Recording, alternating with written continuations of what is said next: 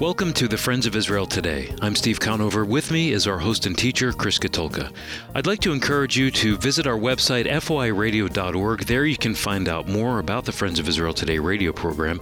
You'll also be able to browse our archive pages and listen to over 6 years' worth of Chris's teaching. Again, that's foiradio.org. Now, for all of you listening, we are continuing our series called the Kidron Saga. And the reason we call it the Kidron Saga is because we are talking about that prophetic tension that exists between Mount Moriah, that's the Temple Mount, and the Mount of Olives. These two mountains that sit next to one another. There's incredible events that happen prophetically, both in the Old Testament and the New Testament. Today, we're going to be looking at what it means for us as believers today. So you're going to want to stick around. I think it's going to be a good one. In the news, former Israeli Prime Minister Benjamin Netanyahu wrote on Facebook that he rejected an offer from the then U.S. Secretary of State John Kerry to visit Afghanistan in 2013. Kerry wanted Netanyahu to see how the United States established a local Afghani military force that could stand up to terror on its own, a model Kerry believed could help with the withdrawal of Israeli forces from the West Bank. Netanyahu said he politely declined and thought even then that Afghanistan would fall apart once the U.S. left. Steve, it's interesting to me that even in 2013, Netanyahu had the foresight to know that the moment that the U.S. pulled out of Afghanistan, that he believed it would fall apart, which we're seeing happen very rapidly recently as the U.S. pulled out of Kabul. But here's my take. Imagine for a moment Netanyahu did listen to Kerry. Imagine Netanyahu left it to the Palestinians in the West Bank to police terrorism on their own without any Israeli oversight at all. Well, I can tell you this much. Cities like Tel Aviv and Jerusalem, which are very, very close to the West Bank border, would be under constant attack. And Israel, as a fresh reminder, Israel must protect itself or else it could end up like Afghanistan.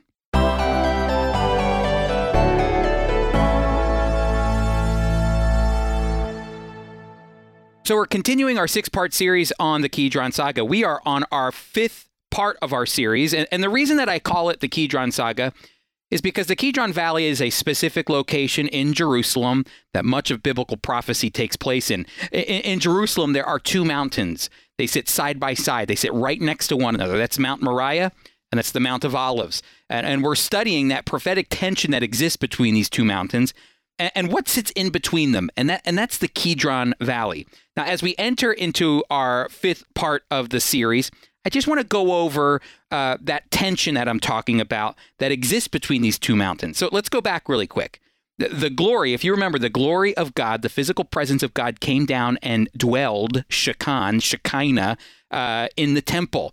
God's physical presence was with Israel and Judah for more than 400 years. Remember that, God's physical presence. It wasn't some ethereal concept of God.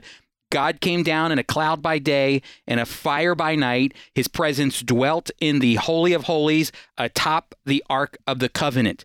But Israel and Judah's sin was so bad that God's presence left the temple, and the path that God took to leave the temple, which is found in Ezekiel chapter 8 through 11, is what we're looking at here.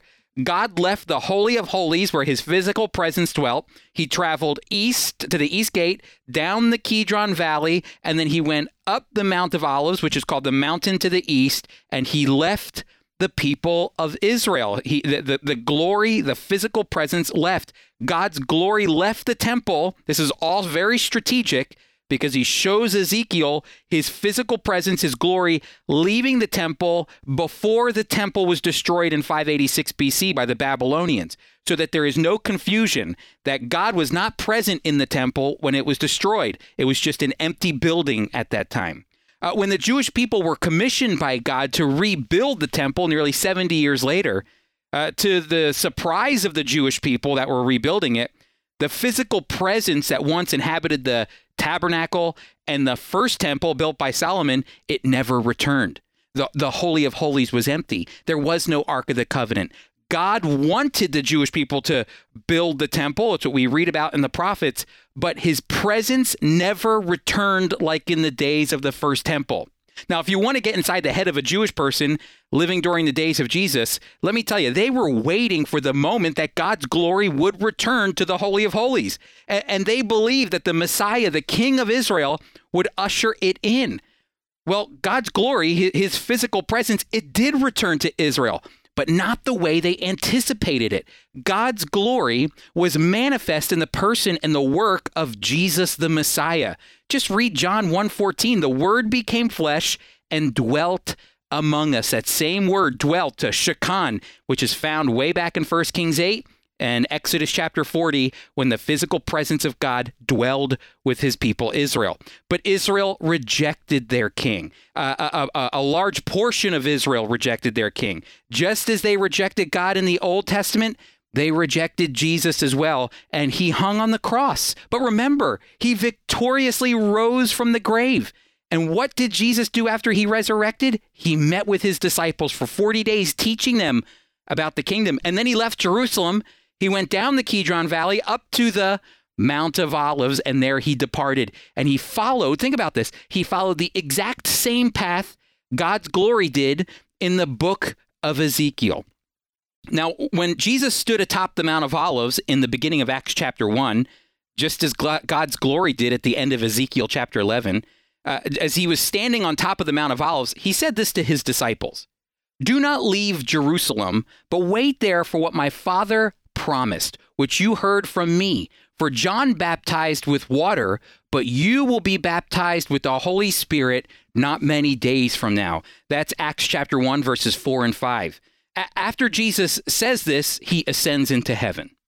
Now, Jesus promised the coming of the Holy Spirit to the disciples, and that happened just one chapter later in Acts chapter 2. The Holy Spirit came down, and after Peter preached, 3,000 Jewish people were saved that day. Amazing. It was the birth of the church. But I want you to see how the writers of the New Testament define believers. That's you, that's me, who are listening. If you believe that Jesus is the Messiah, who was born a virgin, who died on your behalf, and resurrected on the third day and ascended to sit at the right hand of the Father, if you believe that, then you are someone who is indwelt with the Holy Spirit. But I want you to see how some of the New Testament writers define this concept of the indwelling of the Holy Spirit for us today. Listen to this. 2 Corinthians chapter 5, verse 4 says this: "For we groan while we are in this tent, since we are weighed down, because we do not want to be unclothed, but clothed, so that what is mortal may be swallowed up by life."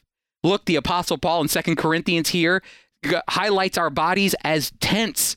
That same root word that is connected to the coming of the glory of God in the tabernacle and the temple, and even in the person and work of Jesus the Messiah, that your body is a tent, and what happened? It's been indwelt with the Holy Spirit. Listen to what Peter says in 2 Peter 1:13. He writes this: "Indeed, as long as I am in this tabernacle," same word, "I consider it right to stir you up by way of reminder, since I know that my tabernacle," talking about his body, "will soon be removed, because our Lord Jesus revealed this to me." Again, even Peter calls his body a tabernacle. That means there's something in that tabernacle, there's something in that tent, his body, that makes him special. There's the indwelt Holy Spirit that sets him apart. But really, I think Paul nails it here when he's talking about the indwelling of the Holy Spirit in our lives, the presence of the Spirit of God dwelling in us, changing us more into the image of Christ. Listen to what Paul writes here again in 2 Corinthians. He says, "So to keep me from becoming conceited because of the surpassing greatness of the revelations, a thorn was given to me in the flesh, a messenger of Satan to harass me, to keep me from becoming conceited. 3 times," Paul writes, "I pleaded with the Lord about this, that it should leave me. But he said to me, my grace is sufficient for you, for my power is made perfect in weakness. Therefore, I will boast all the more gladly of my weaknesses, so that the power of Christ may rest upon me. For the sake of Christ, then I am content with my weaknesses, insults, hardships, persecutions, and calamities. For when I am weak, then I am strong." Listen, Paul is saying that the tent, our bodies, our flesh, it's prone to pride and arrogance. but to keep Paul humble, he's received a thorn in the flesh. And Paul believes God gave him a thorn so that he would boast in Christ and not himself. Therefore, remember he writes, therefore I will boast all the more gladly of my weaknesses so that the power of Christ may rest upon me. Now, here's what's interesting. That word for rest is the same exact word found in Exodus chapter 40 when it talks about the physical presence of God coming down into the tabernacle. It's the same word from 1 Kings chapter 8, which talks about the dwelling of God's physical presence, the glory of God coming down and inhabiting the temple, the first temple built by Solomon. It's the same word used in John chapter 1:14 when the glory came down to dwell, shekan, in the person and work of Jesus Christ. And now the Holy Spirit, which Christ promised in Acts chapter 1, has come to dwell in you. I actually think the New American Standard and the NRSV get the better translation here. The New American Standard Version says, "And he has said to me, my grace is sufficient for you, for power is perfected in weakness. Most gladly, therefore, I will rather boast about my weaknesses, that the power of Christ may dwell in me." Look, we are walking tabernacles for the Lord. His Spirit has indwelled us. Just as it indwelt the temple, God's presence is with us wherever we go. You know, when I first got a hold of this concept that the presence of God is with me, it not only humbled me, but it kind of woke me up to the reality of how I honor God with this tent, my body. If God's presence is really in me through the indwelling of the Holy Spirit, then what I put in this tent through my sight, my touch, my taste, the sounds I hear, all of it matters. I always tell my kids to be careful what they are watching or listening to, because the garbage that you see and hear, it's not passive. It actually filters into your head and into your heart. If God's presence is real in our lives, then I think we should cling to what the Apostle Paul teaches in Philippians chapter 4, verse 8, when he writes this: "Finally, brothers, whatever is true, whatever is honorable, whatever is just, whatever is pure, whatever is lovely, whatever is commendable, if there is any excellence, if there is anything worthy of praise, think about these things."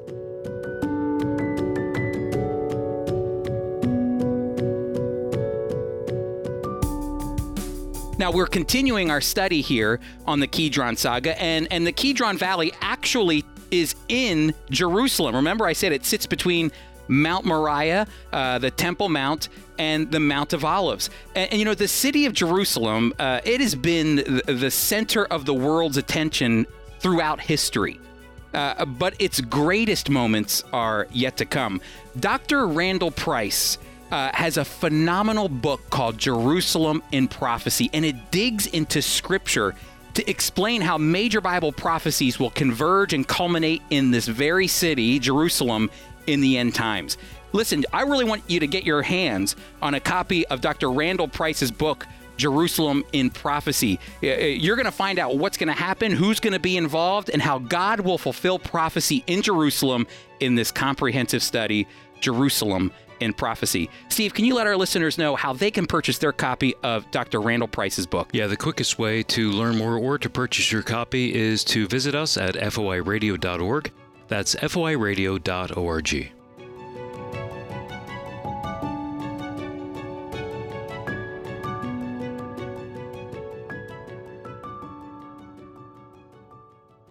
You know, I want to continue this whole concept of what it means that the glory of God, the presence of God is dwelling within us. I think it adds a level of responsibility as believers.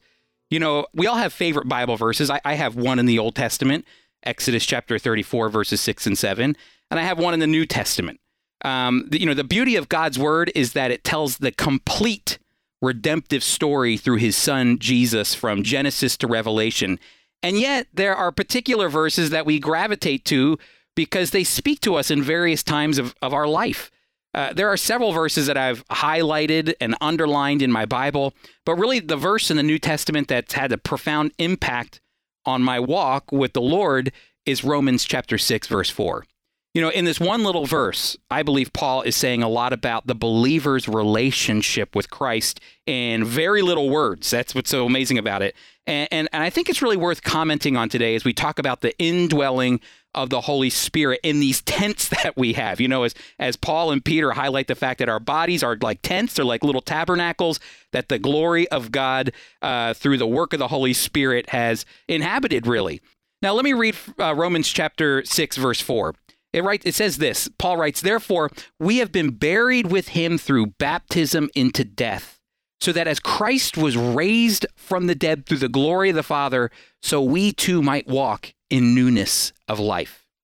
Can I tell you, for the longest time, I consider myself simply a recipient of the salvation that came from Christ's atoning sacrifice on the cross. However, when I came across Romans 6:4 many, many years ago, my understanding of my relationship with Christ completely changed. I came to realize that we're not just recipients, but we are actively participants with him. That's amazing. Paul says in Romans chapter 6, verse 4, "You have been baptized into the death and burial of the Lord Jesus." That word baptized there carries the meaning of identification, which means you identify with Christ's death and burial. That is, we didn't just sit on the sidelines when we placed our faith in Christ and surrendered our life to him. We became participants in his death and burial. Our old self died with Christ, and it was buried with him. There's a lot of activity that's happening there on a spiritual plane. Paul goes on to say that if we've been identified with Christ's death and burial, then we've also become participants in his glorious resurrection. If you've ever wondered how Jesus resurrected from the dead, Paul actually explains it in Romans chapter 6, verse 4. Did you hear it when I read it? As Jesus' body was laying in the dark tomb, God acted, and it says, the glory of the Father raised him up from the dead. I love that Paul uses the word glory there because we've seen that word glory all throughout this Kidron Saga series that we've been doing, how the glory came down, the weightiness of God, the heaviness of God, the glory of God came down in the tabernacle, in the temple, in the person and work of Jesus. And here the glory of the Father raised Jesus up from the dead. And just as Paul told us earlier, we've been identified with Christ's death and burial. Now we've been associated with his resurrection. Our old self died and was buried with Christ, but Christ didn't remain in the tomb, and neither did we. We've received a new nature. Better yet, a new disposition on life. If you believe in Jesus the Messiah, you are no longer the same you were before.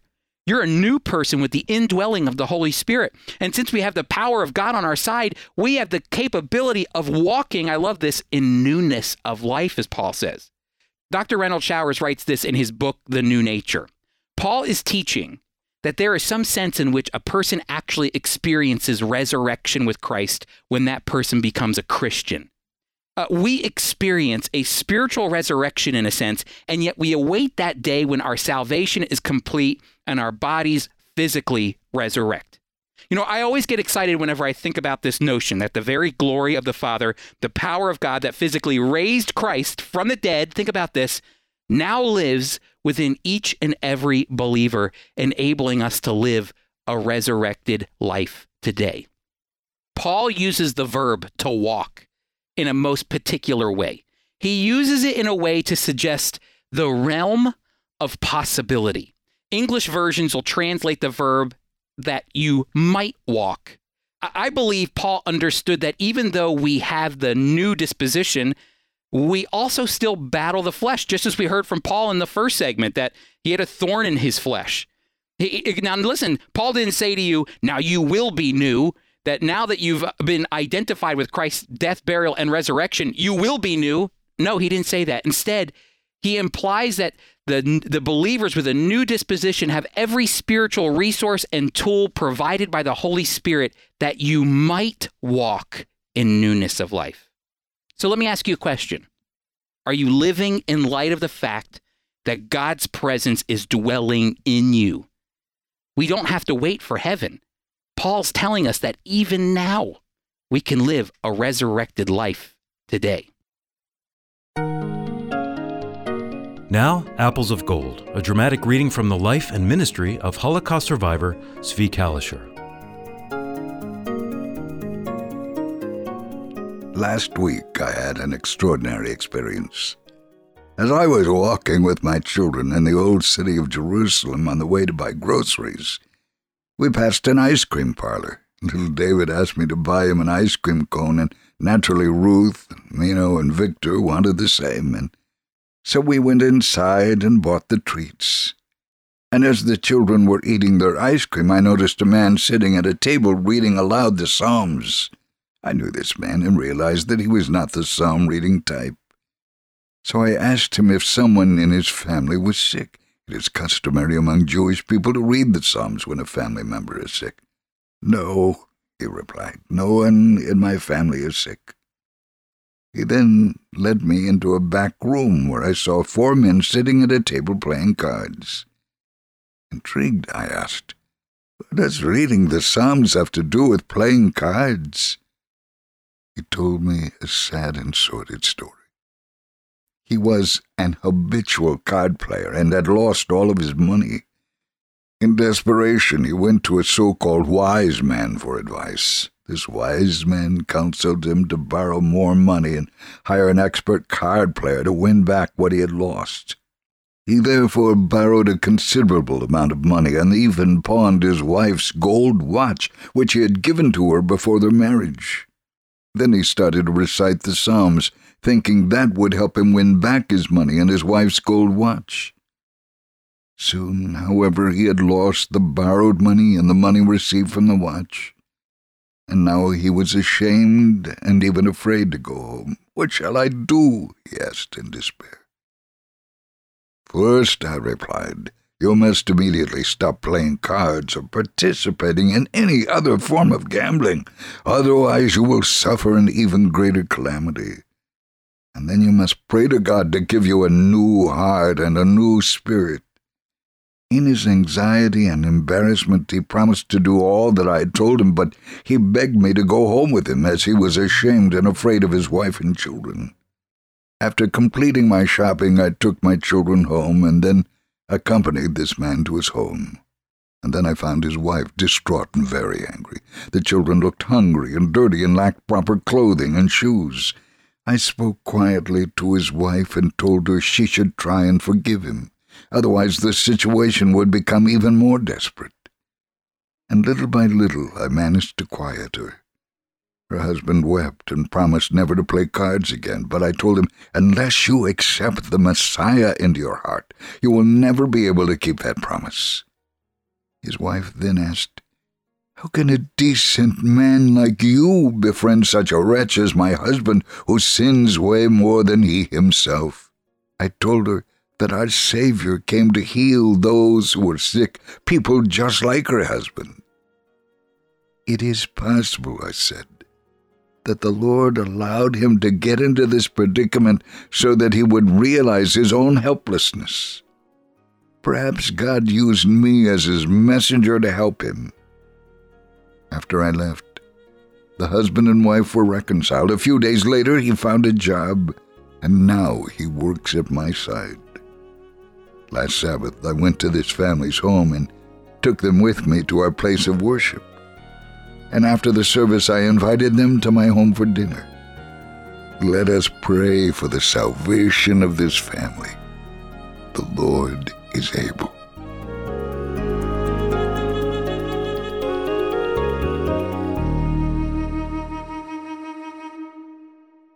Thank you so much for joining us today. Next week, we wrap up our series. Yeah, we're going to be looking at our final installment of the Kidron Saga, and we're going to look at Revelation chapter 21, verse 3. We're going to see how God brings to conclusion everything that he's been driving us towards here. We do hope you join us then. Our host and teacher is Chris Katulka. Today's program was produced by Tom Gallione. Our theme music was composed and performed by Jeremy Strong. Mike Kellogg read Apples of Gold, and I'm Steve Conover, executive producer. Our mailing address is FOI Radio, P.O. Box 914, Belmar, New Jersey, 08099. Again, that's FOI Radio, P.O. Box 914, Belmar, New Jersey, 08099. And one last quick reminder to visit us at foiradio.org. The Friends of Israel Today is a production of the Friends of Israel Gospel Ministry. We are a worldwide evangelical ministry proclaiming biblical truth about Israel and the Messiah while bringing physical and spiritual comfort to the Jewish people.